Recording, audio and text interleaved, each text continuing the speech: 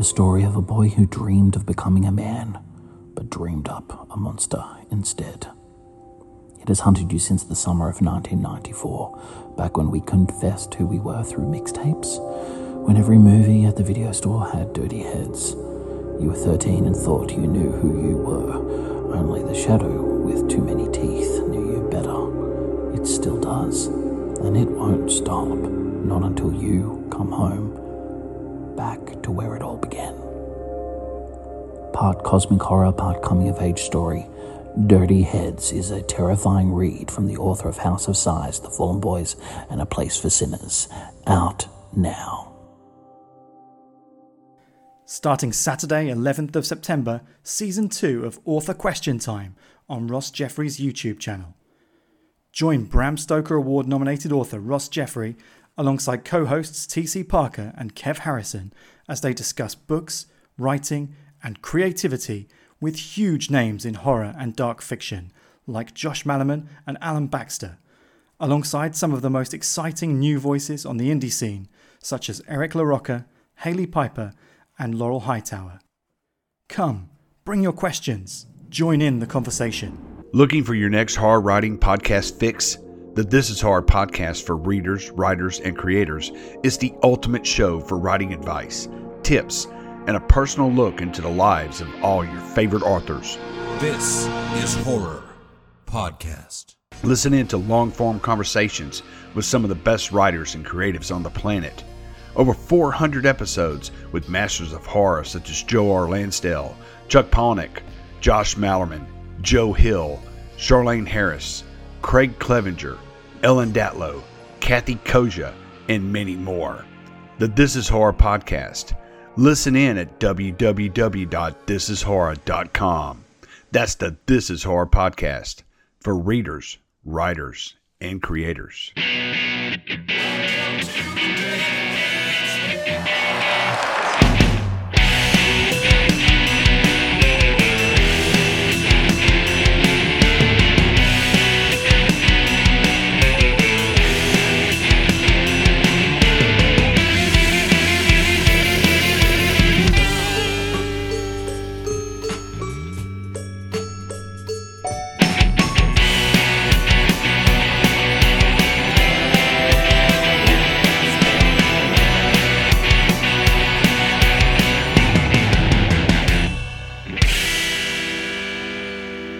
Thank you for joining us for another episode. Just want to remind you to check out our good friend Michael David Wilson from This Is Horror. He's got a writing and editing consultation service. Two people that he has worked with worth noting, Josh Malerman and David Moody. For more information on that, go to michaeldavidwilson.co.uk/editing. In Twisted Tainted Tales, Splatterpunk Award-nominated author Janine Pipe delivers urban legends, supernatural stories, and a few surprises. Mixing flash fiction and short tales, you can be sure this book is twisted and perfect for Halloween. Featuring a foreword by Glenn Rolfe and blurbs from Brian Keane, Hunter Shea, and Tim Meyer. Available on Amazon. Thank you. And welcome to Dead Headspace, a podcast network that includes Killing Time with Silver Shamrock and Unburying the Dead. We re-exhume classic horror paperbacks for the new generation. I'm your host, Patrick R. McDonough, and today I am flying solo. Brennan could unfortunately not make it today, but he will be back next week. Today I'm talking to the author of Shelter for the Damned, a damn good book, Darkest Hours, and Peel Back and See, Mike Thorn. Say hi, Mike. Hey, thanks so much for having me. Absolutely, man. So let's just dive into it. What got you into horror? For whatever reason, I was always just kind of drawn to the dark and the grotesque. I'm not sure where exactly that came from. I suspect it, to some extent it came from the fact that I always felt a little bit out of place, a little bit weird, maybe even a little bit alienated. And I think horror offered me a kind of escape hatch that felt right. And it kind of started with drawing, I guess. Drawing and also my interest in writing horror started with my interest in reading horror. So as a kid, I was reading, like many other kids of my generation, R.L. Stine and Christopher Pike, and then I upgraded to Stephen King around the age of 12, and there was no turning back. Alice Cooper and Rob Zombie too were big horror figures in my adolescence that got me into it. So yeah, if you don't mind me asking, how old are you? 31. Oh, okay, yeah, we're pretty much the same age. I turned 33 in 2 or 3 months, so yeah, 90s kids. Man, Yeah. we grew up with some cool shit. Like we were the last generation. I don't know if you think about this, but I think about this shit all the time.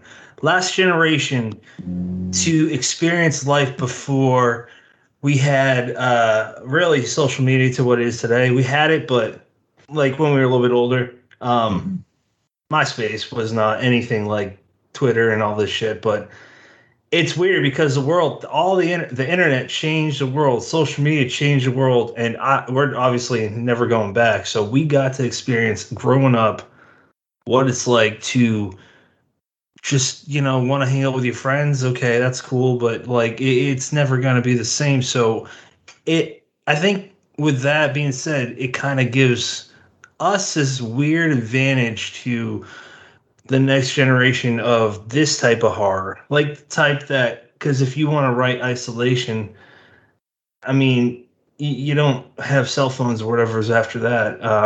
So you write about the 90s or before that, and we lived through it. So this is my long about way of asking you is that something that you kind of want to write a whole lot about? Like in Shelter of the Dam, you never said when it took place, but that's I believe, a contemporary timeline. Well, the final published version, we included a page at the beginning that says Suburban Somewhere 2003. Yeah, okay, that's it. Yep. So it would be kind of like the suburbs that you and I would remember from when we were around the age of those boys. And that was not something I initially included in the manuscript, but I had some discussions with the folks at Journal Stone close to publication, and I said, would it be a good idea maybe to orient the reader? I deliberately ambiguated a lot of things about the book. I definitely wanted to ambiguate the place, and I deliberately said it in the summer, so it again made it more kind of anonymous that this was Suburban Somewhere. But I realized, yeah, like you're saying, we were the last generation. Like I remember life before the internet even. Right? It's like, and I often ask my students, how many of you remember life before the internet? And unless there are older students in the room, like none of them. They grew up with social media and all these other things. I have no idea what that does to cognition and like development. But yeah, you're right. That's like a radically different way to grow up, you know? Yeah, my son is almost 2, and I'm just thinking like before as a parent, I was like, yeah, I'm gonna limit his tablet time and all that shit. But then you have him and you're fucking tired. My wife and I work full-time jobs. I mean, we love our son, but a lot of work when you're very, very tired. So we're just like, fuck it, he's gonna have that, and it calms him down. Because we try other things. I don't know what my parents or your parents did, but like they take to smartphones and such so quick. And when I grew up, man, my dad said, if you don't know a word, here's my volumes of the dictionary. Look that word up. Google was around, but it's nothing like it was back then. And I mean, you had to really think about it. You got dictionary apps and such, but it's so weird to think about. I love writing about that stuff. Yeah, no, you're right. It's fascinating to think about. And that really is like, it fundamentally reshapes, I think, the way someone moves through the world. It's interesting what you just brought up about, looking up a word or looking something up in the thesaurus. I imagine now if kids were to speculate about things, as kids do, one of them is probably usually likely to pull out their phones and find an answer. And that takes away some element of curiosity and exploration, I would think, that comes with childhood. Just imagining what the answer might be, imagining different possibilities. Yeah, that and patience. Not trying to make a blanket statement, but like N64, PS2 for video games, big fan of those. PC games, I was big in Half-Life and the mod games like Counter-Strike and such. That was kind of spiraled off of Half-Life, but those and the predecessors, they had cartridges. They didn't always work. The levels were a lot longer. Some of them, there was a time when there was no save point, and for a lot of video games, like the original Teenage Mutant Ninja Turtles for the NES, that thing is fucking hard. That kind of teaches you this built-in patience that, like, nowadays you can receive anything from anywhere in the world, essentially. And it's, again, very weird to think about. Like, I read this years ago. I don't know if you're familiar with Walter Isaacson. He's a biographer, and he did a lot of neat books. Leonardo da Vinci, Benjamin Franklin, Steve Jobs was the first one I read by him. And talks about when he went to India in the 70s. He goes back to India in the yachts with his family. Said it's completely different. The difference is basically culturally and all that, sociologically and stuff. It felt different. You knew you were in India. Sure, there's landmarks and such that in the 2000s you could tell you're in India, but it feels like you're in any place in the world. Everything is so connected that we're kind of all the same everywhere. And that's another element that's very strange to think about. Yeah, for sure. Yeah, and I thought an avenue you might be going with that reflection, which is a really interesting one, is something aligned with something I witnessed a few years ago when I was in London and I was at the National Gallery. There were swarms of people, rather than looking at the paintings. And this is going to sound really judgmental, and I'm not trying to be judgmental, but it struck me as strange. But a lot of people were looking at the paintings through their phones, or they would snap a selfie with the painting and then walk away without really spending time with it. And to me, that's kind of like it's a refraction, or it's a kind of distancing from actually engaging with the art. Or it's at least a way of engaging with the art very differently. And I just found it so alien, like really weird. It's super weird. Like, yeah, I do it myself, take selfies all the time, and you don't absorb the present. I'd like to jump into Shelter for the Damned.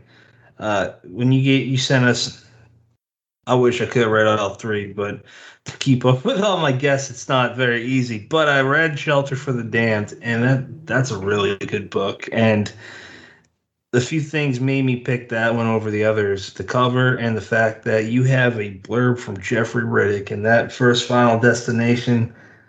Man, that fucking rocked. How, I gotta ask before we go into the book, how did you get a blurb from him? Jeffrey and I connected through Twitter originally, and we just kind of became friends. Very cool. Yeah, and Jeffrey is one of the sweetest and most generous people in the horror world. Both he and Jamie Blanks, the director of Urban Legend and Valentine, these are people I look up to and, grew up with their work, and to now be friends with them feels surreal. And they're both just, again, very generous, very supportive, just kind, down to earth people. So yeah, getting Jeffrey's blurb on Shelter for the Damned was fucking surreal for me. Absolutely. Yeah. I mean, that's a classic film. I love Final Destination. So, and I think in a way, Final Destination is probably one of the influences on Shelter for the Damned. The kind of angst of that film, and the sense of these adolescents who have death hanging over them, or there's a kind of there's a kind of heaviness to that film and a seriousness to that film that's, of course, it also has the self-referential aspects that many slasher films in the wake of Scream would include, but I think it's one of the smartest and most innovative of that wave, and the way it deals with death in particular, I think probably unconsciously inspired Shelter in some ways. I can see that now that you're talking about it, and maybe I should have made that connection. So for Final Destination, that fucked with me on a totally different wavelength than it would for I liked Scream. I was big into Scream. I love Wes Craven. big into Michael Myers and John Carpenter films. But like Final Destination does something so different because it's a visible force. But like, here's the thing: you've probably read a million books about God and the devil or death. I'm just picking things that you've read so many different stories on. But when it's done right, with what you did, with what Final Destination did with death, it's terrifying. And I liked Shelter really early on, but then there was just this trigger, and I'm like, holy shit, this guy's. It was smart. It was very smart, smartly written because it wasn't really in your face. It kind of felt like it's like consuming good vodka. It tastes smooth. It goes down so much so that you drink so much you don't know how fucked up you are until you stand up and you're like, God damn, I'm in it too far. I'm not bullshitting you, man. And then what do I say without ruining it? Because I don't want to spoil anything. Let's see. If I can kind of make sense with the precipice of what Mark does, I think is the best way to word it. When Mark hits his peak with, holy shit, is this real or is this not? Is this in his head or whatever? I was in. I was in before that, but like I was so in, I was like kind of I got to keep reading this because I don't know what's going to happen. And then I read the whole thing. Man, I hope you write more stories in that world because my speech is hindering right now because I don't want to spoil anything. It's hard to. I really want to tell you a few things, but it's going to spoil a few things. Okay, Shelter. Let's talk about the Shelter itself. The cover nails it. It's creepy. It's kind of got some Claude Barker elements in there too. It feels like. I'm gonna shut the hell up about this because I don't know what to say without ruining it. But it's a fucking good book. So why don't you tell us what you can about it? Well, thank you so much. I really appreciate that. Yeah, Shelter for the Damned. It was my first novel. I actually wrote it before any of the material in Darkest Hours, although it was published after the initial release of Darkest Hours. It started out as kind of an experimental novel. I wrote it almost as like an epic prose poem with almost no punctuation. And I had these sequences where the shack was being built out of slashes and commas. I kind of wanted to do this meta text thing, like the book was the shack. I don't think it entirely worked. And I had I had a helpful writing advisor during my undergrad who kind of asked me like why I was writing it in this highly unconventional way. And the best answer I could come up with was because I love Hubert Selby Jr., who writes in an unconventional way. He kind of spills his voices into each other. He doesn't use quotation marks or even periods, really. Certainly not apostrophes. And that's not a great answer because I'm not Hubert Selby Jr. But Hubert Selby Jr. was an influence in terms of the pain in his books. The way he writes intimate depictions of people who do seem, it seems like a religiously laden word, but damned in some way. Like no matter what they do, they're just slipping. And sometimes it's difficult to identify why. It's a series of internal and external factors often. But yeah, I was reading a lot of Selby Jr., a lot of Jim Thompson, a crime novelist. So not really genre writers, but I was interested in the way these guys align with really complicated, morally ambiguous protagonists who we don't necessarily like all the time. And I thought it would be kind of fascinating to write a coming-of-age novel with someone like that at the center. And then I just drew on my obsession with horror, so pulling on people like Barker and King and Lovecraft and Poe. So I when I'm writing, I often like to kind of collide things together that you wouldn't necessarily customarily assume would work, and then just seeing what happens. So it's like cosmic horror, coming of age, morally compromised protagonist, suburban malaise and angst, addiction, and so I guess there were a lot of different elements that came together, and I think it's an angry novel. It's a kind of sad novel. I think it expresses the point of view of someone entering into his 20s and feeling like this alienation he felt in his teen years is still lingering, and he's still feeling kind of hopeless. So I think the book has that in it too, to some degree. I agree. Oh, it's very morbid. And it's brutal as hell. So I want to go back to, you talked about your influences for this book in particular, and I really like, it's really more than okay if people just talk about horror writers, but I really like when they kind of go outside the box, and I want to hear your thoughts on, especially the fact that you're a teacher. What are you a teacher of exactly? Because it sounded like it's something that there's a range of age groups.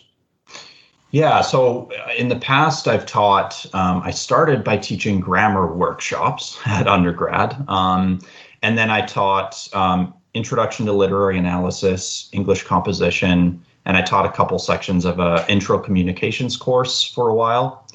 And then I've done some TAing, so TAing for detective fiction, Shakespeare.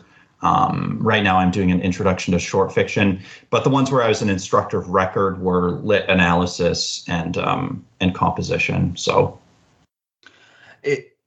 what would your advice be to them for if they want to be a writer, right? And this is pretty much a generic question, I would think, for an interviewer, but I'm going to ask anyways. What would your advice be to them? Because I feel like you kind of have an unconventional approach, and I do not mean that in a negative way. Oh, thank you. I guess my big thing, and it kind of touches on what you said, is do not box yourself in. So even if you want to write science fiction or fantasy or horror, certainly familiarize yourself with the legacies and the traditions, and the work that has been done before you and the work that is happening now. But also read widely, read from different time periods, read across genres, read fiction and nonfiction, read quote unquote highbrow and quote unquote lowbrow fiction, read poetry, read philosophy. Just devour as much reading as you can, because reading is a part of writing. So I feel like I can't stress that enough. And I really agree with you. It's great for horror writers to be enthusiastic about horror, and I think we should know and respect our genre, but God, you're leaving out so much if you only read horror. Right. Right? Yeah. Yeah. Victor Laval pointed out that he replied to one of my tweets about poets. He said that you want to learn basically how to structure and where you should break apart a paragraph. Read good poets. Yes. I want to know if you got any thoughts on that.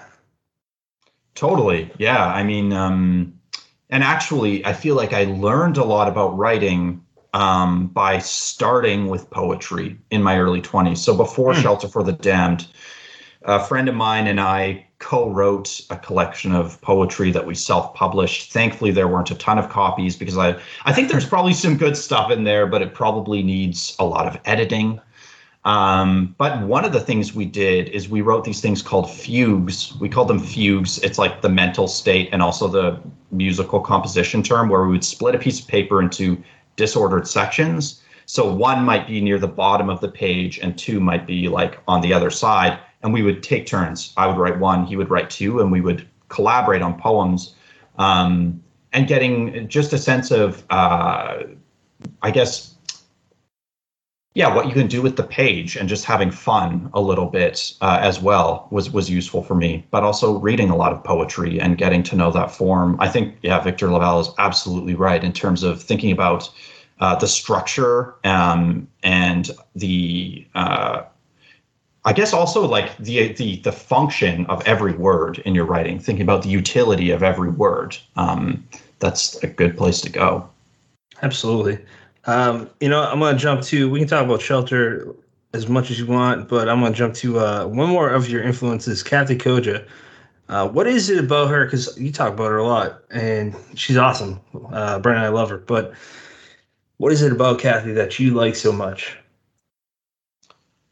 Her prose style was the first thing that stood out to me. Nobody writes a sentence like Kathy Koja, but it's not just style. It's always conducive to the content. She has this incredibly complex and sophisticated way of braiding subject and form and content and form.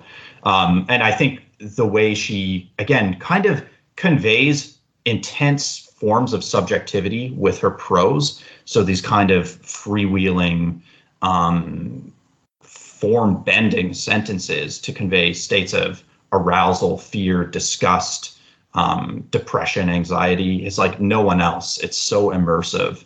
And she writes about, I feel like, complicated relationships better than anyone else. There's a kind of terrifying intimacy to a lot of her work. I'm thinking about like novels like Skin, Strange Angels. I even just read one of her YA novels, who's The Blue Mirror. I haven't read that. Yeah. I was going to ask you about Skin because that's a book I'm going to read. We're having her on just for spotlights because when we had her on last year, I don't know, whatever it was, she was talking about how she's like, oh, I can come back next time and do a reading for Dr. Seuss. At that point, Brandon and I we didn't encourage reading for the full episodes like this one. So we created spotlights because we want to hear people do readings. And Kathy said she wants to do a reading about like a Dr. Seuss book. So she's doing that, I think the first Monday early on next month. Yeah, as soon as I thought of her, man, like, dude, how often you talk about her, I was like, yeah, I think Mike he might like this, but she can read anything, and I agree. Like, she's fun. We had her on for 2.5 hours. I'm not exaggerating. We could have had her on for 4 or 5 hours, and she's one of those people like just keep going and going. Her personality matches her writing too. So I want to get back to Skin though, because I haven't read that yet. I got it in my audio book that I'm gonna tackle in a week or so. What is it? Sell it to me and sell. I already bought it, but sell it to me and sell it to potential readers if you don't mind, because I would love to hear your talk about it.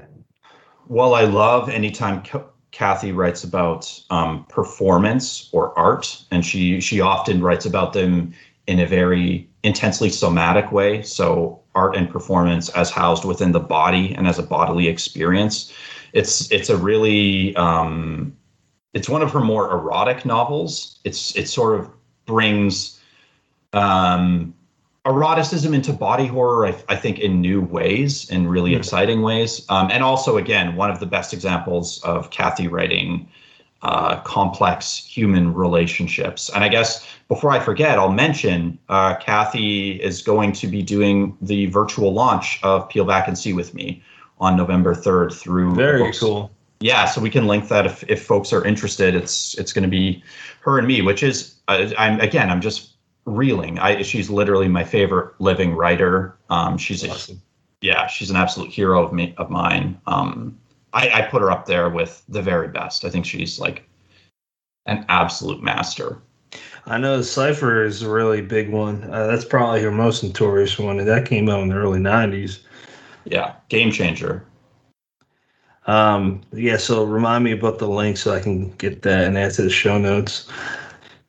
But let's get back to you, man. So I was real curious. Why did you pick Mike instead of Michael for your author name? The truth is, I did some acting during this really embarrassing, and I hope people can't find anything. But during high school, that was actually the original career path I wanted to go down. Yeah. And I acted in like some really small scale films directed by my friend, and I always went by Mike in those, and I just stuck with it. I was like, I did it then, so no real thought behind it. I don't know. Does Michael Thorn sound cooler? I don't know. I got no, you know what? That's funny though. When I was living in Massachusetts, there was going to be a Hollywood East studio. So like Hollywood, but in Massachusetts, Plymouth, Mass. And there was this one guy that was connected to it that was teaching. I don't want to be an actor. I love guys like Quentin. Like, I'm not built for that shit. Like maybe a small role or whatever. That's fine. But I like the behind the scenes stuff. Quentin Tarantino, Kevin Smith, Romero, Wes Craven, those are guys that I'm like hooked onto. So So I just remember we were going through like this is how a commercial audition would be. This is what you should expect. This is terminology, and then he'd record us and we'd watch it. And he said, "Pat, you're not smiling at all, and it looks like you're kind of like getting ready to be sentenced to prison." And I was like, I said, I thought it was weird because in my mind I thought I was smiling, but you're right. I look like I'm ready to kill someone. It's a weird experience. Like actors is that's a whole nother ballgame, man. Yeah, and I don't like looking back on, I'm like, how the hell was that? Like, was that me? I'm so anxious and I'm so introverted, and I used to act in the school plays and stuff. It seems almost like kind of boggles my mind. I don't really understand that, but Did you write back then in high school? I did. Yeah. Yeah, I've been writing for as long as I can remember, really. I think in high school was when I kind of deviated more toward poetry, or around, yeah, my mid-teens to my early 20s. Most of the writing I did was poetry. But I wrote a lot of genre stuff throughout my childhood. I wrote fantasy and sci-fi and lots of horror, really, really gruesome horror that concerned my Catholic school teachers. So that was my jam. That's funny as hell. Yeah, so I can't believe Sheltered was your first book that you wrote, because Slattery Falls was Brendan's first book, and you two motherfuckers got it right the first time. And I've written over 10 books, and none of them are published for a reason. I'm envious of you guys. That's what I'm getting at. Well, thank you. Actually, I've talked about this before, but I did write a very, very bad novel as a kid called Long Ago, which was a ripoff of Lord of the Rings and Star Wars in equal measures. And characters would just disappear, and it was just basically battle scene after battle scene. So maybe that was my training ground, and that will never be published. So yeah, but that's kind of you to say. Thank you. I always feel like I'm trying to learn something from book to book. So I think there are things I learned while writing Shelter that made their way into Darkest Hours, and Peel Back and See. They're really chronological. Like, I think there's one story in Peel Back and See that I wrote during the period that I wrote Darkest Hours, but the rest is like afterward. They've all been very sequential in that way. So Darkest Hour has an extended edition. How far apart were those released from each other? The original version of Darkest Hours came out in 2017, and then the expanded edition was this year, 2021. It's been an absolutely bonkers year. I have 3 books coming out in 2021, and I just started my PhD, and I'm kind of it's a good kind of overwhelmed, but it's a little overwhelming. Yeah, so it's been a busy year. PhD is a full-time job, I can imagine. My wife got her master's in social work, and oh, cool. I know how much work she had to put in. So PhD, I can't even imagine. It's intense, yeah. And I'm taking one more course than I should be in my first semester, because there were a few courses I didn't want to miss out on. I'm taking a prose writing course, I'm taking a screenwriting course, and I'm taking a theory course on the art of failure. You're only supposed to take 2, but I didn't want to miss any of those. So, and I'm TAing. I didn't want to yeah. It's like, well, I can learn the art of failure myself. I will set myself up for failure, and I'll learn about failure firsthand, because God knows I haven't learned enough about failure already. So why not keep at that? Yeah. You're just trying to figure out the right way to do it. One other thing worth noting is that there's a Spanish translation. I can't talk. There is a Spanish translation coming out for Shelter for the Dam. My apologies. And that's really neat, man. That's a big deal. Spanish is one of the biggest languages in the world. So, yeah, how did that come about? Because that's exciting as hell. Yeah, I'm thrilled about that. I guess this press, Dilatando Mentes, has worked with Journal Stone before. So they got in touch with Journal Stone and said they were interested in translating Shelter. Journal Stone asked my agent and me, and I said, absolutely, that's amazing. Super exciting. And it comes out in 2022. So there will be a version of my book that I cannot understand. All the more reason to learn to read Spanish so I can read my own book. That's really neat. Yeah, it's very cool. Do you know? Do you know if it's gonna be just the sort of deal where it's online on Amazon, Barnes and Noble, and all that, or do you know if they're gonna be sending it to any like Spanish-based stores or Spanish-speaking country stores? I don't know. No, not off the top of my head. That's all stuff I could probably find out, but I'm I've not never thought sure. to ask that. I mean, because like I see some authors have German, Italian, Russian translations, and I'm just curious if what does that mean? I'm sure it differs from publisher to publisher. But yeah, man, that's really cool. And then there was you know what? We were listening off people that blurbed you. There's someone that I wanted to know if you also talk with Trevor Henderson. He is best known for Siren Head. I didn't know if you guys had a friendship there. Yeah, so well, and actually, Trevor did the cover art for Shelter for the Damned. Oh, Um, that makes sense. yeah, yeah. So, yeah, I originally I had been a fan of Trevor's art for a while, but he tweeted about his enjoyment of Darkest Hours. So the blurb in Darkest Hours is his tweet. Um, he had like a thread of books he was reading, and he, I guess, really liked Darkest Hours. And I was like, oh, this is so cool because I've always been drawn to his artwork. And then when things were rolling with Shelter for the Damned, Journal Stone is amazing in terms of working with their authors. They often ask, like, did you have anything in mind for the cover? Did you have any specific artists in mind? So for all of my books, I'm really grateful. I've been very involved in terms of conceptualizing what the books will look like. And he was the first name that came to mind. And they said, sure.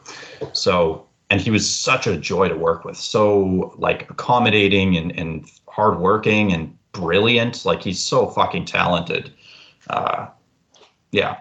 Siren Head is like that, and congrats, man. That's really neat. Siren Head is kind of like one of those characters, like Slender Man. I wouldn't be surprised if there's more stories, a novel or two, and a movie based off of that guy eventually. Absolutely. I mean, Trevor Henderson's imagination is too big to be contained. It's like it's going to make its way elsewhere. Just his images. I'm like, how do you keep coming up with these amazing? And I feel like so part of what drew me to his art and why I thought he would be an interesting person for Shelter. There's an element of, I feel like nostalgia, like monster movie nostalgia, but also something genuinely unsettling about a lot of these images. And again, the way he brings together those two affects that you wouldn't think would work together. I thought that's perfect for this book. So Yeah, man. You know what? Just look at the artwork that some people do. Like, regular listener, Alex McVeigh. He's incredible. I mean, I'd say that even if I didn't know the guy, he is fantastic. Him, Lynn, I'm blanking. Lynn Hanson. Oh my goodness, I love her too, man. Her artwork is unreal. Don Noble, Keelan Patrick Burke, even Todd Kiesling has some good artwork. He did this logo for the show. oh, cool. Todd's Yeah, great. yeah, and I mean, I don't know if you remember what the logo looks like, but it's specifically supposed to look like a zombie from George Romero's Dawn of the Dead. And I didn't give him that, like, hey, make it look like this type of zombie. But then he did that. I'm like, I fucking love that movie. I love that, dude. Romero, his work. Like, I like the Oh yeah. later zombie stuff, but Dawn and Day of the Dead, those two Yeah. movies, they're out of this world. Um, I know you work with Carmen for the TV film side of things. Is there anything that you can talk about experiencing that side of the world? Because that's something that, I would like to just write. I'm sure you would too. But that the bottom line is that ain't how the world works nowadays. So it's important, I feel like, to ask questions like this for even myself, for Brennan, for other writers that have not reached that point, but are thinking about it. The earlier you think about that stuff, I would think the better. But is there anything that you can advise people or any comments that you want to talk about how that's been so far? Yeah, I can do my very best. I mean, I most of my interactions with Carmen have been kind of preliminary. The film development stuff I've done has kind of so far been without agents. Hopefully, if something moves ahead, I mean, now I have representation, so that's huge. But yeah, a lot of stuff is just serendipitous. So like even signing on with Stacey Conla with the Rights Factory as my literary agent, very serendipitous. She was an old friend of mine who had since become a literary agent.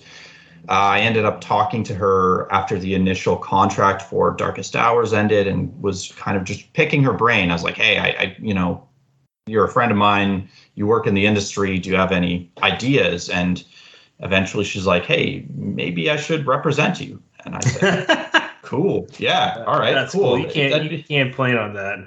No. Yeah. So exactly. And same thing with like any movie related stuff that's come up. It's just been serendipitous, just like making connections with people. And they happen to, my work, I guess, speaks to them. And that's an incredible thing that I'm really grateful for. And these are people, that I'm beyond thrilled and honored to have that correspondence with. So I guess the biggest suggestion I can make is like, be nice to people, try to support other people, try to avoid the really poisonous undercurrents of social media that encourage us to engage in outrage and binary based thinking and just toxic shit. I think, like obviously I am an extremely pessimistic person, but I think my pessimism informs my view of social media. I'm like, this shit is so dangerous if we misuse it. And we've already seen that. So if we're going to have to deal with this stuff in the world,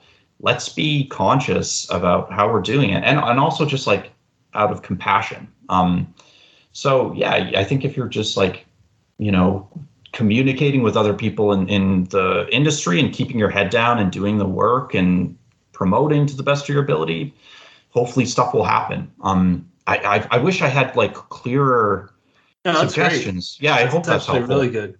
Okay, cool. That's really good because social media, especially starting out, you can get lost in shit real quick because a lot of people. I've noticed something, and I don't know if I've said this publicly. I got no damn qualms about saying this publicly. I won't tweet about it because I'm not looking to start trouble. But I've noticed that there are people that if you're not, what's the best word?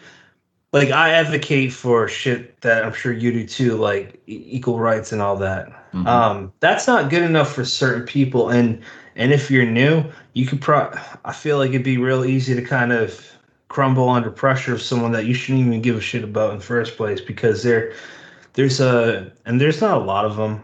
I mean, they're loud, but just because they're loud doesn't mean. I've noticed, you take a step back and you talk with enough friends and people in the business that have been in long enough, you notice that they're in the minority, the loud ones, that a lot of them want you to be activists, like actual activists, to basically always be thinking this way, always do this shit, always overreact. Those are my words. That's how I view those people.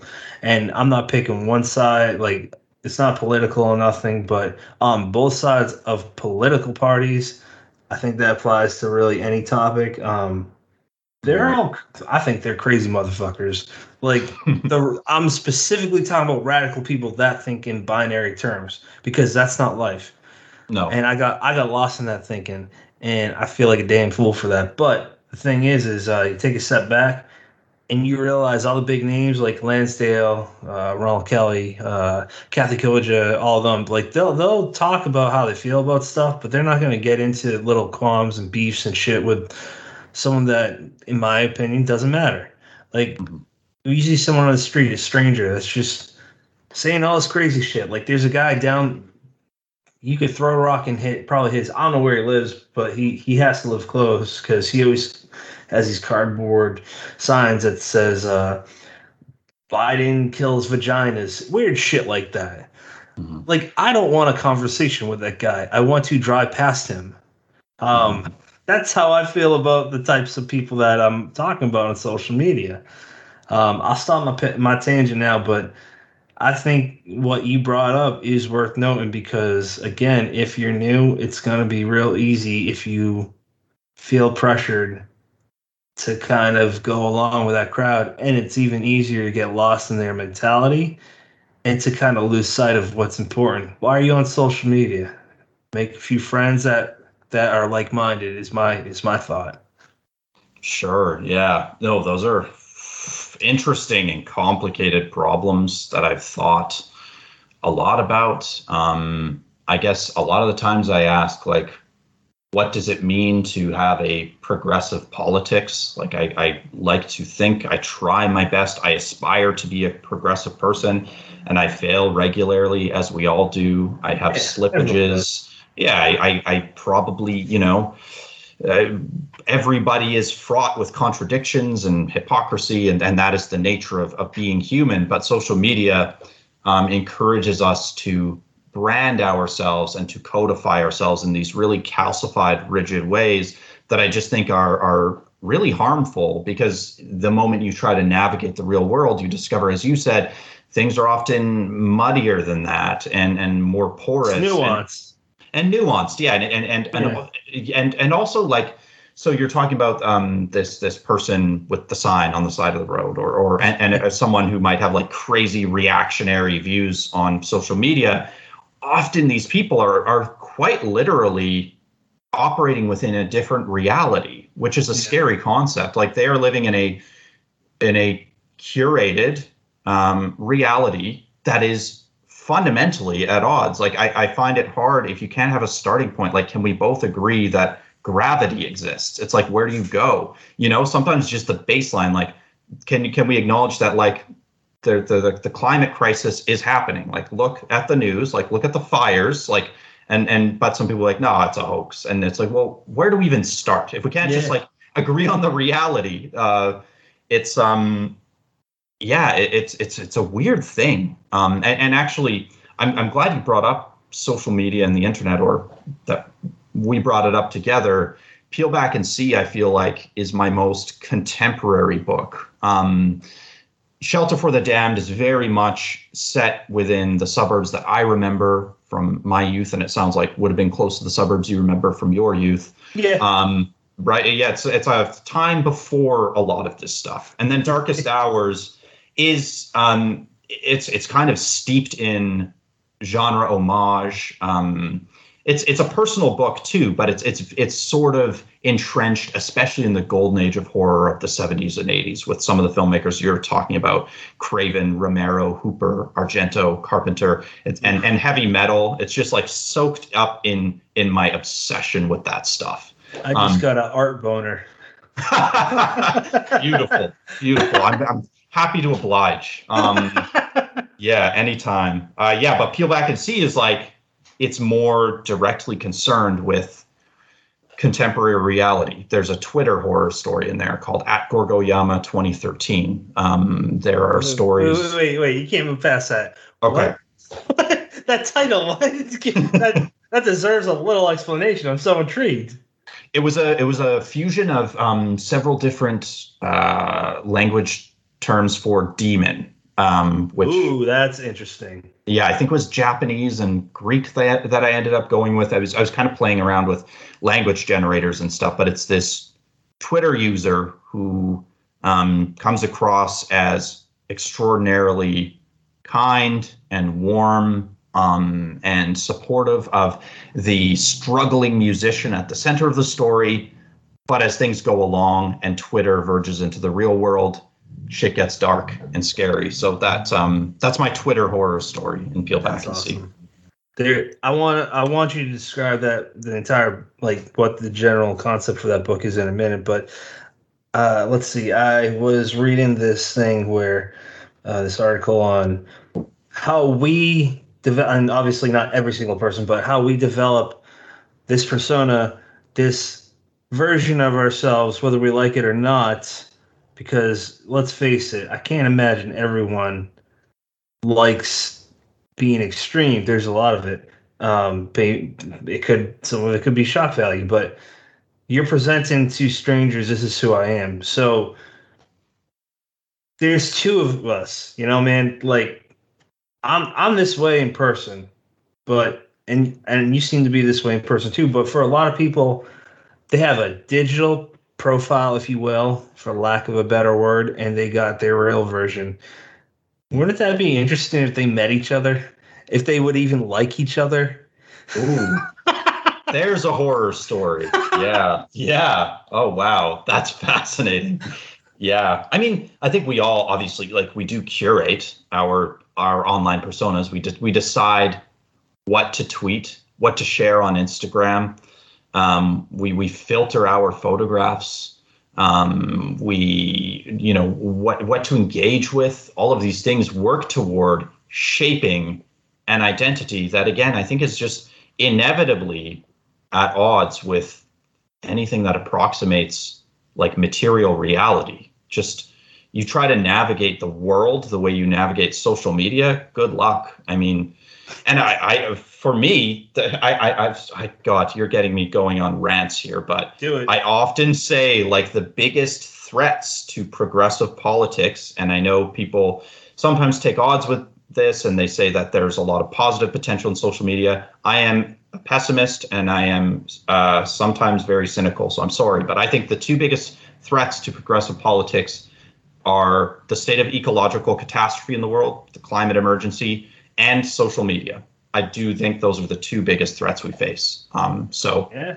Yeah, I don't know. And so a lot of my terror around the internet and the way my anxiety manifests in my engagement with the internet, like I said, it's all bound up in the stuff I've been writing recently, for better or worse. So Can't wait, man. So let's dive into Peel Back and See. Tell us what that exactly is about, and maybe if you can dive into a story or two.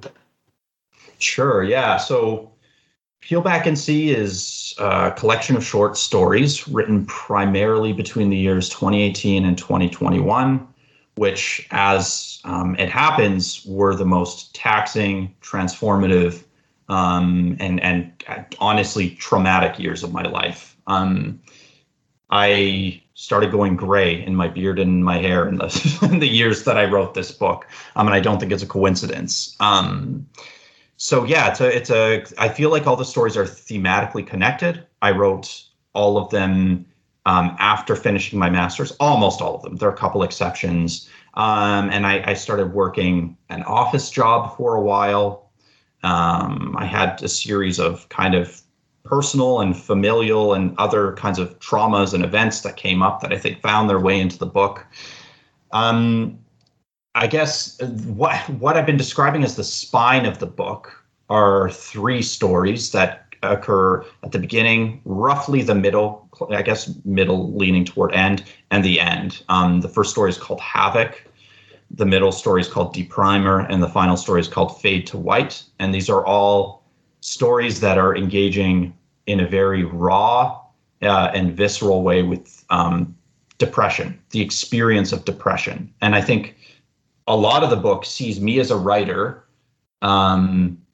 grappling with depression, which often rendered me unable to write, and trying to write through that experience. So there was this kind of metacognitive thing going on where I was trying to process the experience and the inertia of depression through writing, which became hopefully compelling for readers. It was unusual for me. I had never done anything like that. So like I said, I just think this book, I kind of pushed myself into a more personal place than I ever had before. All of my books are very personal, but this one was like less guarded by genre in a way. It's like it's more just kind of naked fiction about my pain in a sense. So you blend in anything and everything into it, sounds like.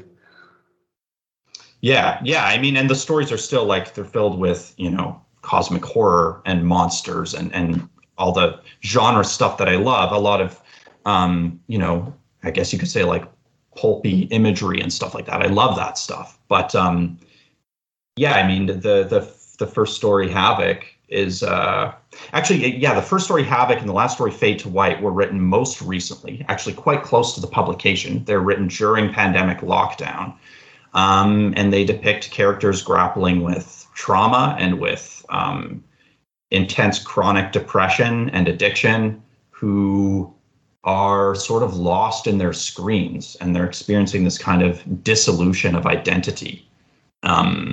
So I just wanted to like look seriously at some of these things and try to get close to them and not shy away, which was scary for me as a writer. And hopefully readers respond to it, but it was like something I needed to do. It's therapeutic. That sounds, I mean, I think that'll sell itself, man, when potential readers hear that. So, talking to you for this long, man, and then just kind of following you on social media, some people talk like you, text-based only, with your vocabulary and whatnot, and they don't really speak like that. But you do, and that's not a knock. So I'm curious, like, how important words are for you. Obviously, every writer, they're important, but I kind of want to hear how you describe it, how important words are to you and why. Oh, interesting. Well, I guess language seems to be the fundamental way we communicate with each other.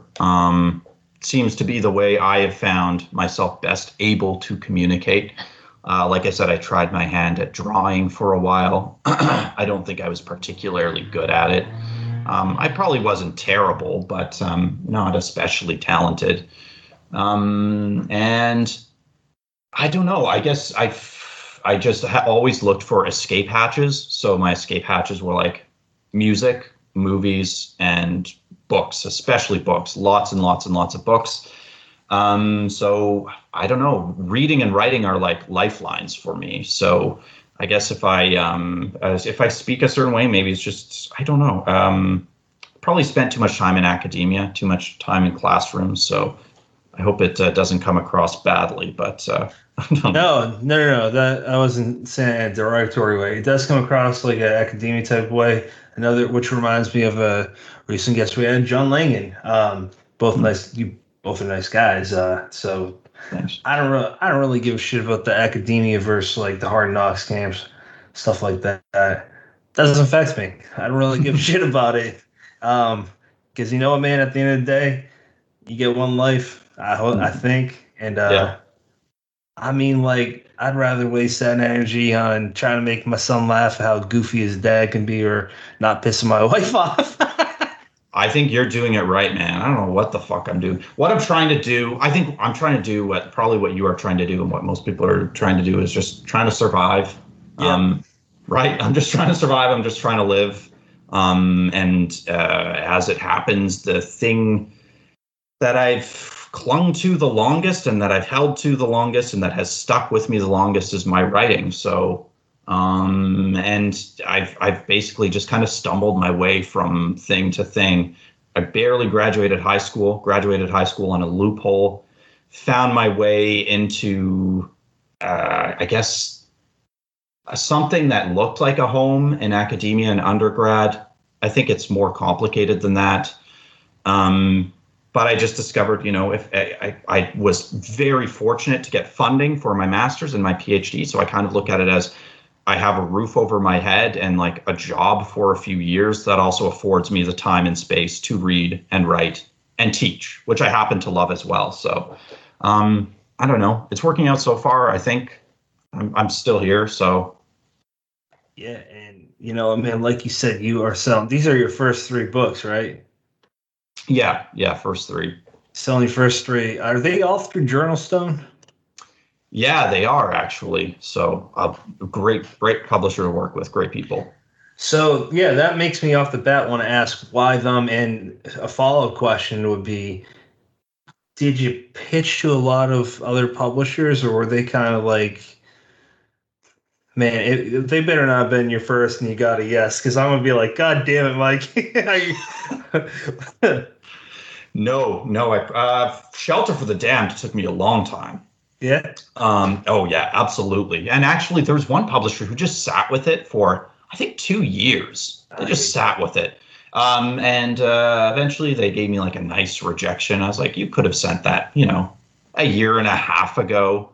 Yeah. Time is money.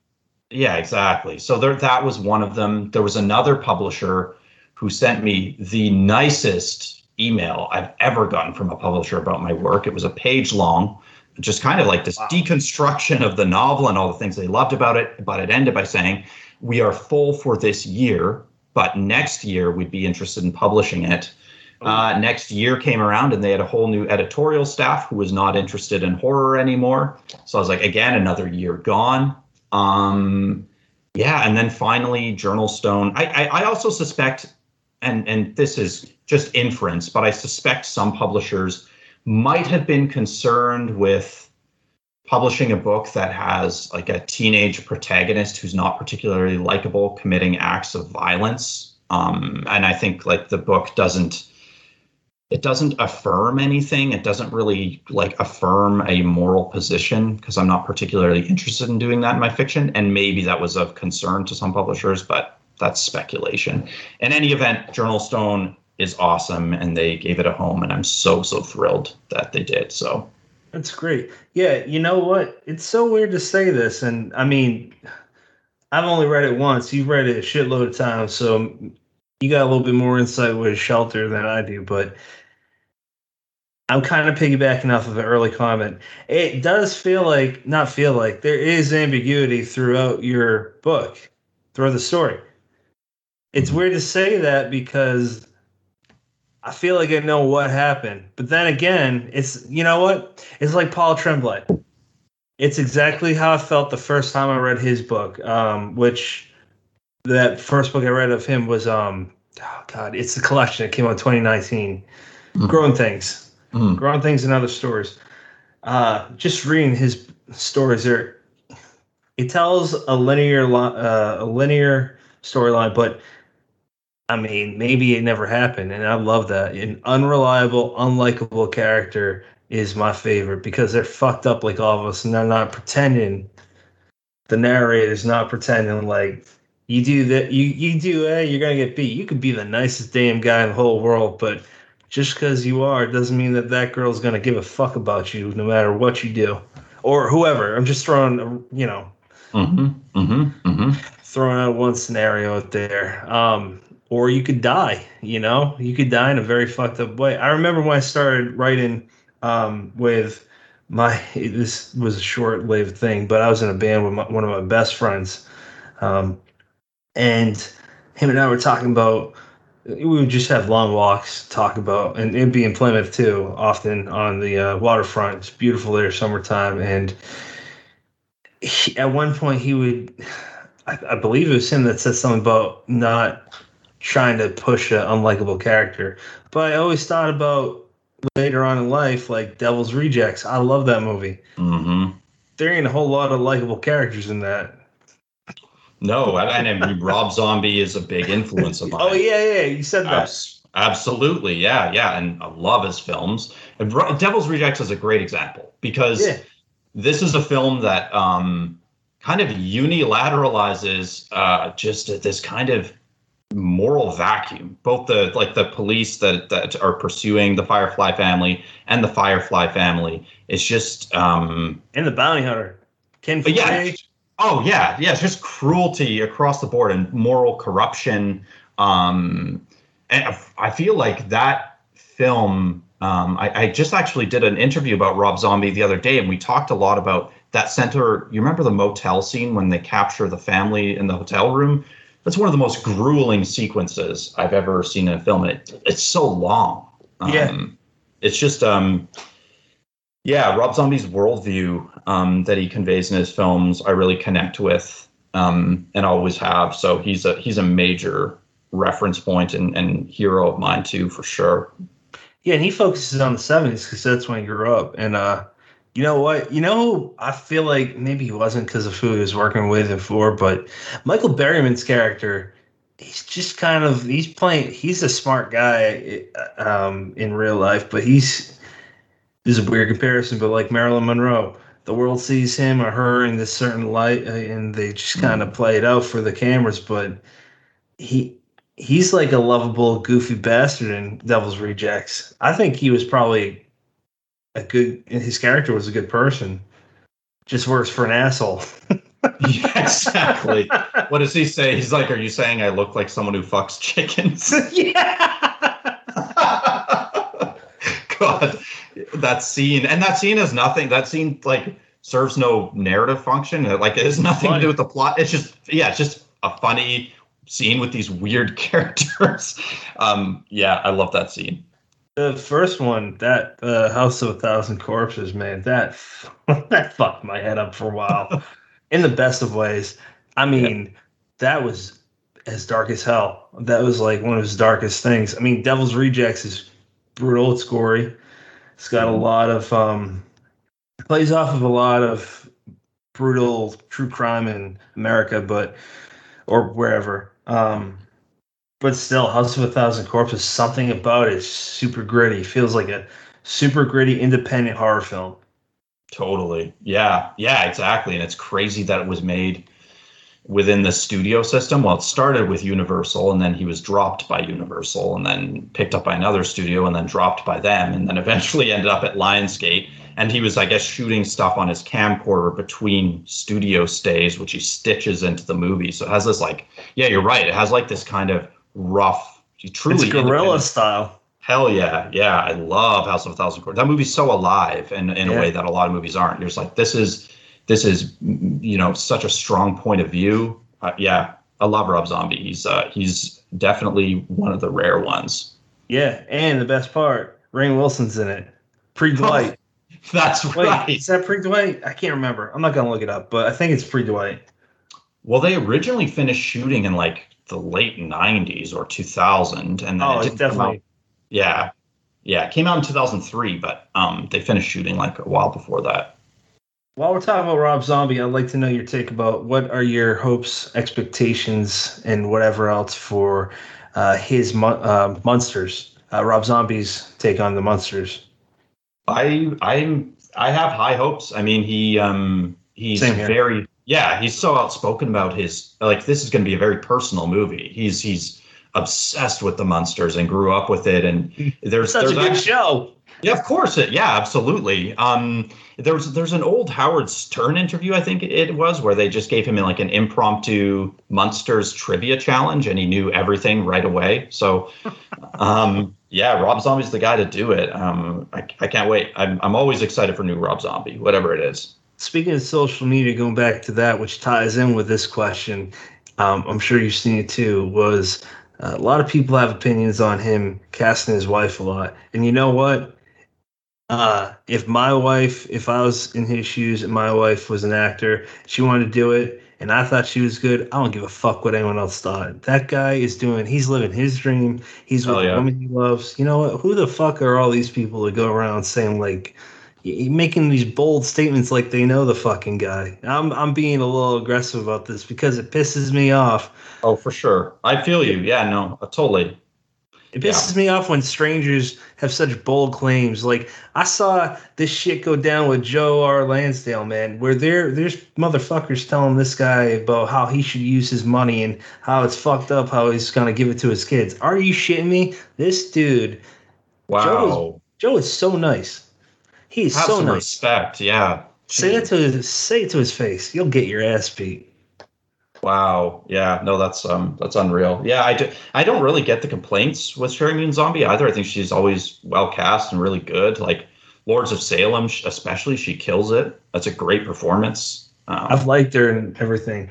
And here's the thing: we haven't even seen the trailer. How do you know how she's gonna be?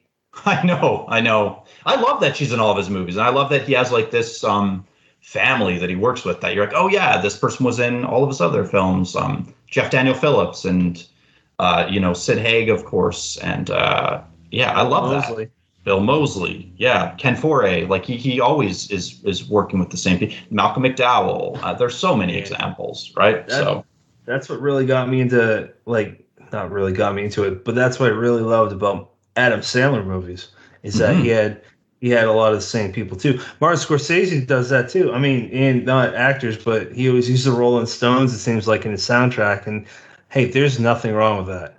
If you don't like, here's the weird thing.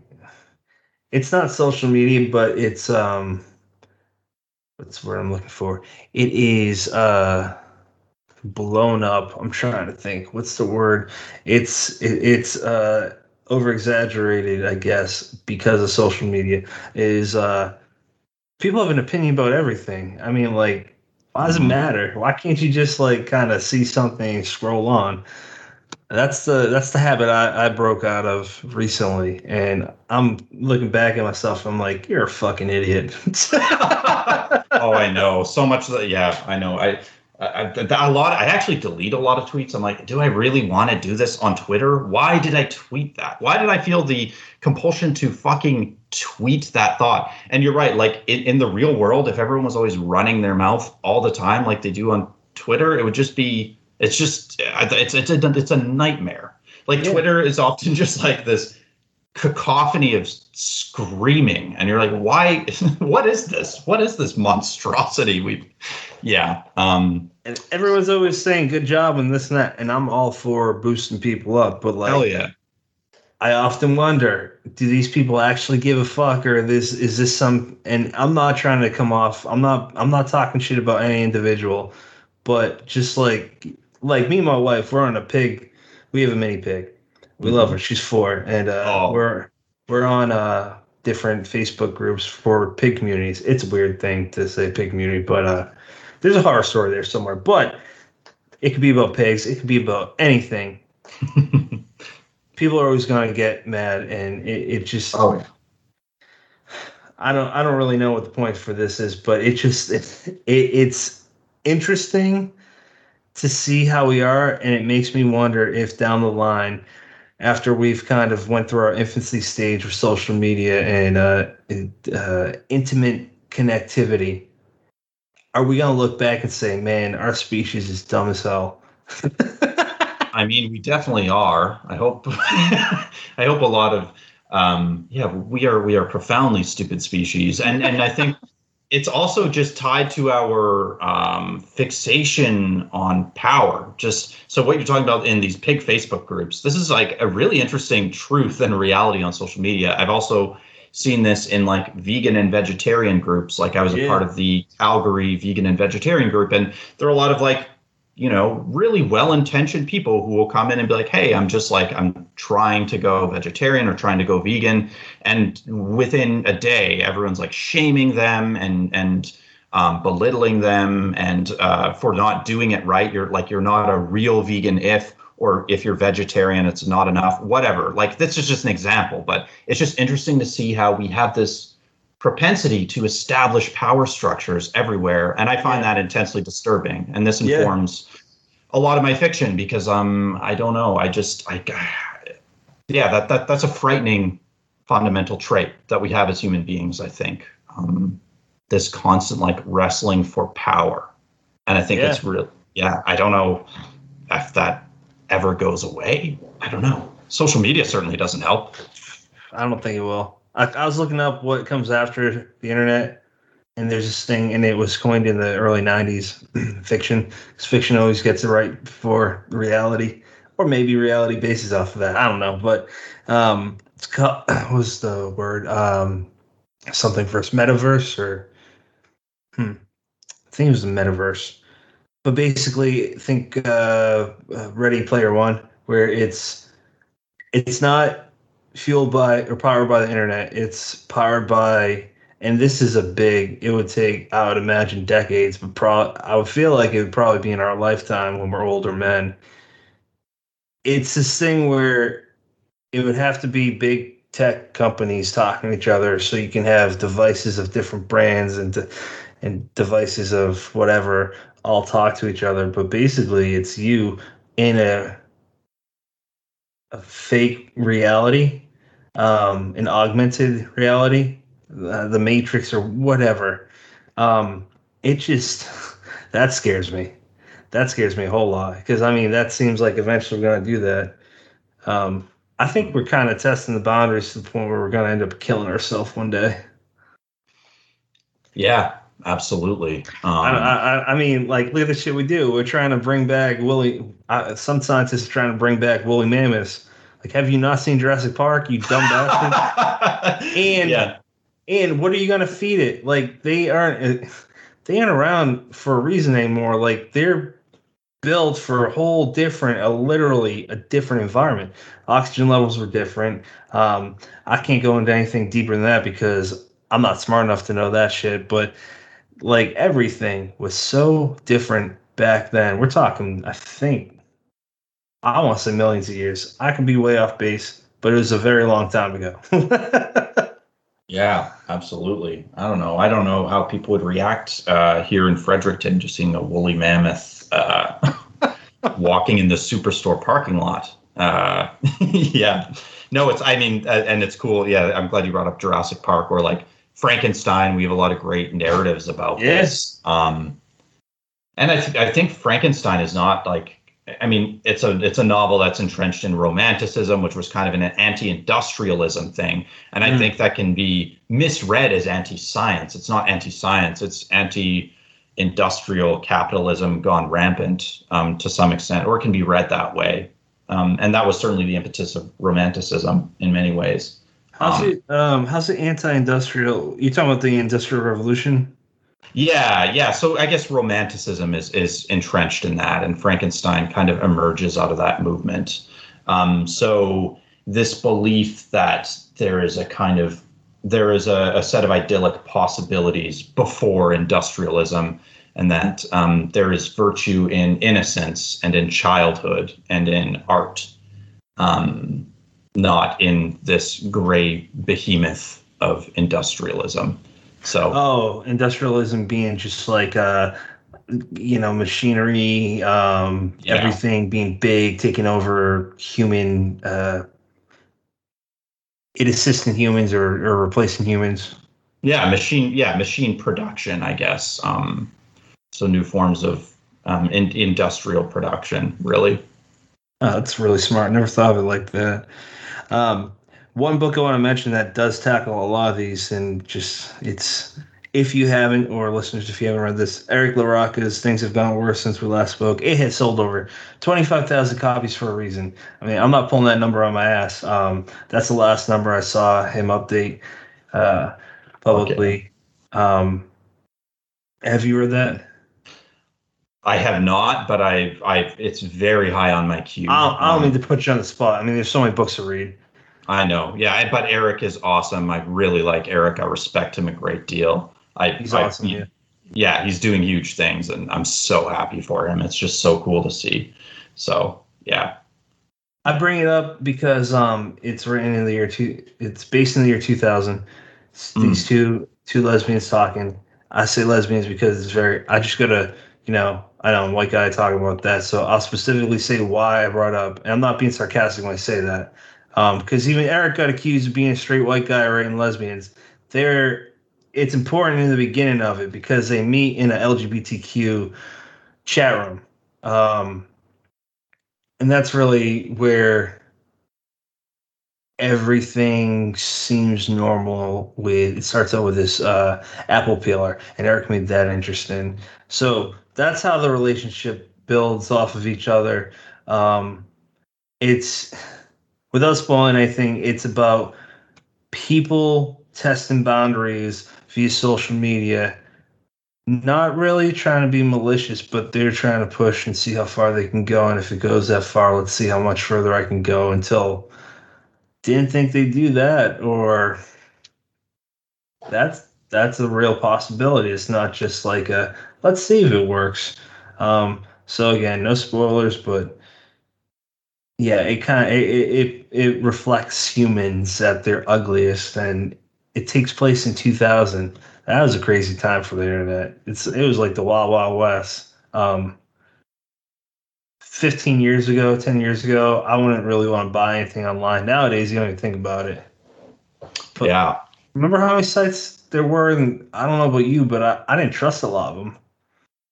Yeah, no, for sure. That book just sounds very much like my shit. I definitely need to read it. And I've been meaning to. So, yeah, it sounds incredible.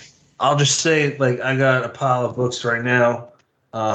Josh Mallerman's School in the Cape, that comes out in December. Philip Fracasse's Boys in the Valley comes out the end of this month. City on Fire, Don Winslow comes out next year. Burner by Robert Ford, already out.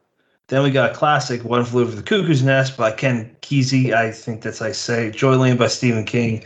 Like, these are books I want to read right now. But then I got other books about the Korean War for research for this book I'm writing. And then there's a bookshelf. Like, man, there's so many books I want to read. I know you do too. And we're not even talking about digital copies or audiobooks. Yeah. We're never even going to read like a fifth of the amount that we want to end up reading. I know. Yeah. And the PhD is getting in the way too of the leisure reading. So fucking education. I know, right? Yeah. So I'm doing. Turns out there's a lot of required reading in a PhD, but I'm actually reading a book right now called The Unnameable by Beckett, by Samuel L. Beckett, that I kind of wish I had read before writing Shelter for the Damned. I don't think Beckett was. I mean, I shouldn't assume, but I don't imagine he was thinking about genre horror when he wrote this book, but he deals with the concept of being a kind of consciousness suspended in space in ways that are genuinely, for me, like deeply distressing. That's for the Art of Failure course, actually. So I'm so glad I got to pick this book up. It's mind-boggling. Yeah, I bet you wouldn't, not knocking you, and this is my assumption, bet you wouldn't have read that if you weren't in that course. I might not have. No, I mean, that sounds really helpful. Oh, definitely. Yeah. I've read like some of Beckett's plays, but I don't know. I never really sought out his fiction for whatever reason. And this is the third part of what's called, I think it's like a thematic trilogy. So I maybe, it's likelier that I would have read the first book in the trilogy and then maybe moved on to something else, because I'm always trying to take little bites of as many bibliographies as I can. So, man, I still haven't finished the Dark Tower series. I stopped after 4, and I won't get into why beyond the fact that like it was an excellent book, but it wasn't for me, and I hate that because I know how many people love it. Brennan can't stop talking about it when we talk about it, that series, and I can see why. It has all the merits in the world, but it's always stuck with me. But my whole point of bringing that up was I still got, 5 books left? Oh. Yeah, you have. God, I think like over 1 million words. That's a lot of words in any event. 4 or 5 books, many words. Yeah, I mean, I really like the Dark Tower books, and I think some of the entries are like pretty damn close to perfect. But in terms of my favorites from King, it's not my favorite. I don't go to King for his fantasy stuff as much as I go to it for the more transgressive horror stuff. I think that's my favorite mode that he works with. I mean, I love King in general, but The Dark Tower is not my personal favorite, so not any knock against it. It's still very good. Yeah. What about 11/22/63? You read that? Yeah, fantastic novel. That's my favorite book by him. Good I like choice. it more than it because my dad and my love for history falls in with him, and you're just this. I wanted to ask this earlier. You're from Canada, right? Yeah. I was born in Alberta. I'm living in Fredericton, New Brunswick now. Gotcha. So I'm originally from Massachusetts. So I'm a little biased when it comes to JFK. He was an Irish boy from lived in the Cape, and my grandparents retired there. So I've been going to the Cape Cod my whole life. Totally different experience from him because I saw the Kennedy compound. I'm like, I knew there was rich people in the Cape Cod. That's like American royalty. Like you don't see that every day. At least I don't. Being a middle class guy, I don't see that shit every day or really ever. But mix King with JFK and an alternate reality. I mean, that shit's scary. But then this is before the pandemic. I'm like, well, what would be scarier? The thing where if JFK survived and that was the world, or like what's happening now? I don't know. They're both fucked up. Yeah, absolutely. Yeah, what a thought. Yeah, that's a fantastic novel and so well researched. Yeah. You can tell it was just a massive undertaking, and he really pulls it off. The scope of the book is pretty incredible. Yeah, he said that there was pile of books stacked as tall as him. He's a tall guy, and I love how he brings us back to Derry and the fact of how it felt like we were really in those various parts, like of Maine and Texas. Um, man, I got one more question before we start wrapping up, and I meant to talk about this way earlier, but YA, Shelter for the Damned. It's YA. You've described this at many times here today.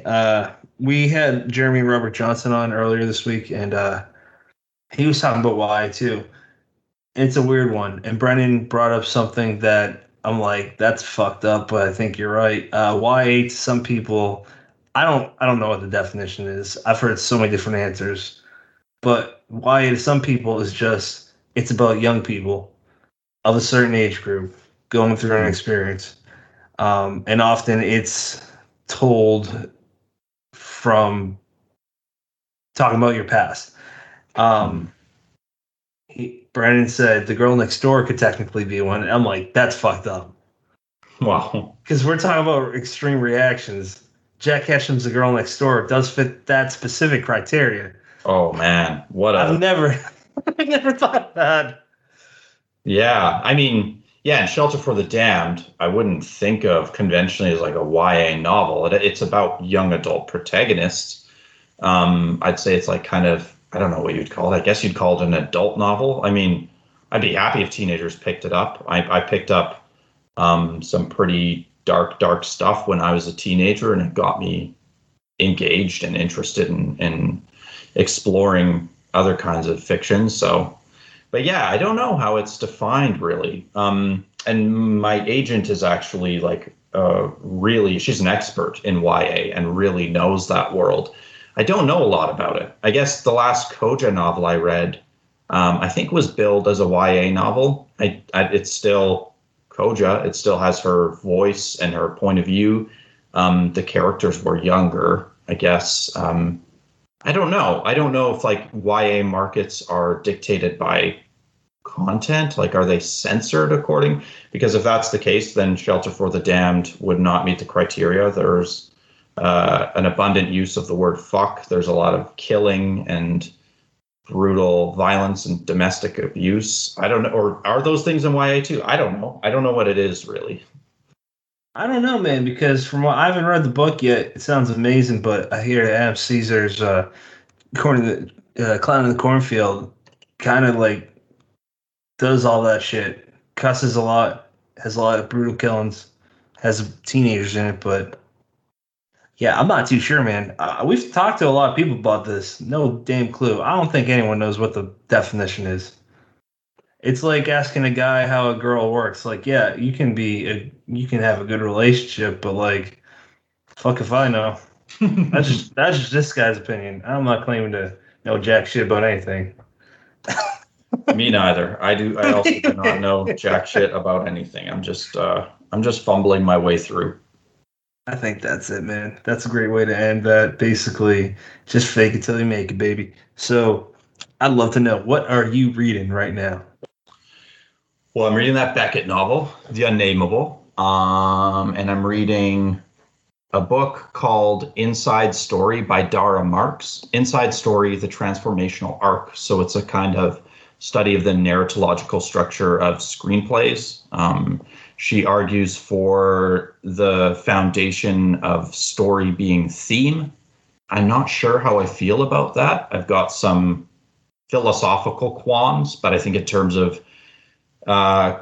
familiarizing myself with the structure of screenplays and even of story, it's helpful. I like reading books about story, even if I don't hang on to everything I read. And then I'm also reading Arthur Schopenhauer's The World as Will and Representation. Weirdly enough, that's my leisure reading right now. It's this classic of pessimistic philosophy. So I'm finding comfort in that.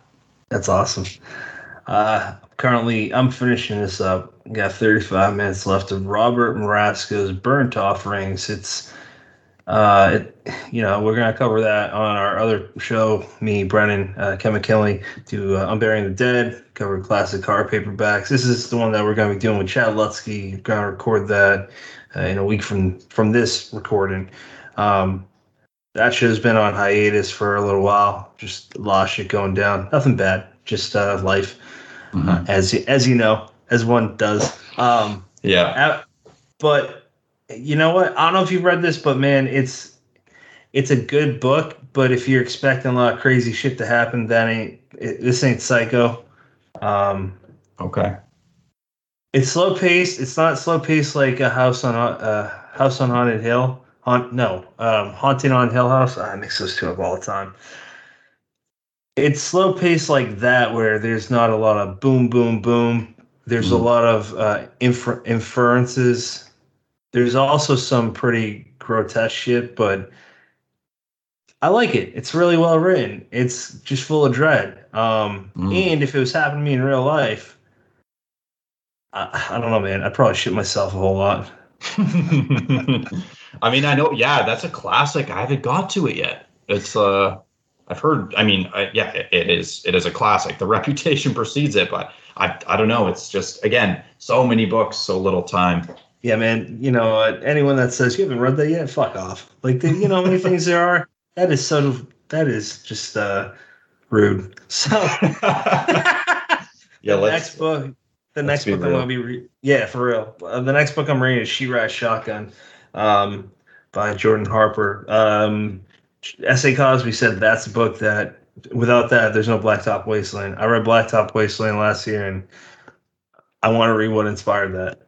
The book that I just got, I'm bragging. Maybe that's in poor taste, but I mean, I'm also excited because I love this guy. Jar Lansdale, new book. Amazing. Born for Trouble. It's its stories about Hap and Leonard. It comes out next March.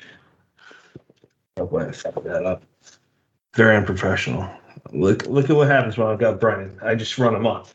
Comes out March 21st, 2022. But Joe's awesome. I read his book that came out with Death Set Press actually this year. It was a chapter book called Hungry Snow. And it's just, man, you want to learn a thing or two from writing from someone that's done it for decades. Like, he's one of them. Him, Brian, three guys on the list off the top of my head. Him, Keen, and Ron Kelly. Like, I read their stuff and I go, man, give me just 1% of that talent. Because the way they string certain words together, it seems simple on the surface, but it's not. Yeah, it's like it's an architect, you know. You can understand the elements once it's explained to you, but that shit takes time. For sure. The Night Runners is one of my favorites. The Lansdale novel, The Night Runners, like an early kind of splatter punky book. So well written. Yes, he's brilliant. Love Joe Lansdale. He's the one that I adopted the attitude of, I'm not a horror writer, I'm just a writer. Because I don't want to get pigeonholed too, man. I'm in the middle of writing a young, I guess it would be described as a YA sci-fi fantasy, but I'm also writing this book, basically my social commentary on social media, which is why I'm so passionate about it, because I got a lot of mixed feelings. And I think that social media is a great tool, but it's fucked up too if you use it the wrong way, and a lot of people do. But I'm not trying to preach about that. So, listeners, if you want to check out some reviews, articles from previous guests, go to deadheadspace.com. Mike, where can people follow you? I've got a website, MikeThornWrites.com. I'm on Twitter. My handle is Mike Thorn Writes. Same handle on Instagram. I'm floating around on Facebook and Goodreads and Letterboxd. I'm all over this weird place we call the internet. And I have my book here, Peel Back and See, coming October 29th. That's available to pre-order through Journal Stone, Amazon, Barnes & Noble, the places you get books. So, Letterboxd. Letterboxd is a cool website. Jed Shepard was the one that introduced me to that dude that did host, and he actually, I saw it just today. Him and Rob Savage, they did host. They're coming out with this movie called Dashcam. It's found footage through Dashcam. That's so fucking smart. Like, I don't know if it's been done before, but like when I read the synopsis, I'm like, that's a hell of an idea. You can see lot of creepy shit. Like if you're in a car at night, like you might not catch it when you're driving, but like you look back at your footage, you might see some things. Interesting. That's cool. Yeah, I'm sure it's good. Those guys, they are studious when it comes to film. Do you have any final thoughts? Anything you want to tell potential readers? Anything? I guess those are the big things. Yeah. My books, Peel Back and See, Shelter for the Damned, and Darkest Hours are all available. If you want to get in touch with me, gave them my website and my Twitter. So do feel free to get in touch, reach out. I'm always happy to connect with other genre enthusiasts and readers and stuff like that. So Very cool, man. My final thoughts are: I appreciate you for taking your time. I know we talked a while ago. I can't talk at this hour. We talked a while ago about you coming on, so I'm glad that this has finally happened. Appreciate your patience and Shelter for the Damned. It's a damn good book. Haha. No, but in all seriousness, it's an excellent book. Thank you. Yeah, I mean the blurb, the hype, it's real, and it has the juice to back it up. That's not even a phrase. I don't know, whatever. It's a good book. Next episode 124, is with the author of She Rides Shotgun. He was also a writer for the show Gotham, amongst other shows. Jordan Harper. That'll air next Monday. As always, listeners, you have many choices in podcasts. Thank you for picking us.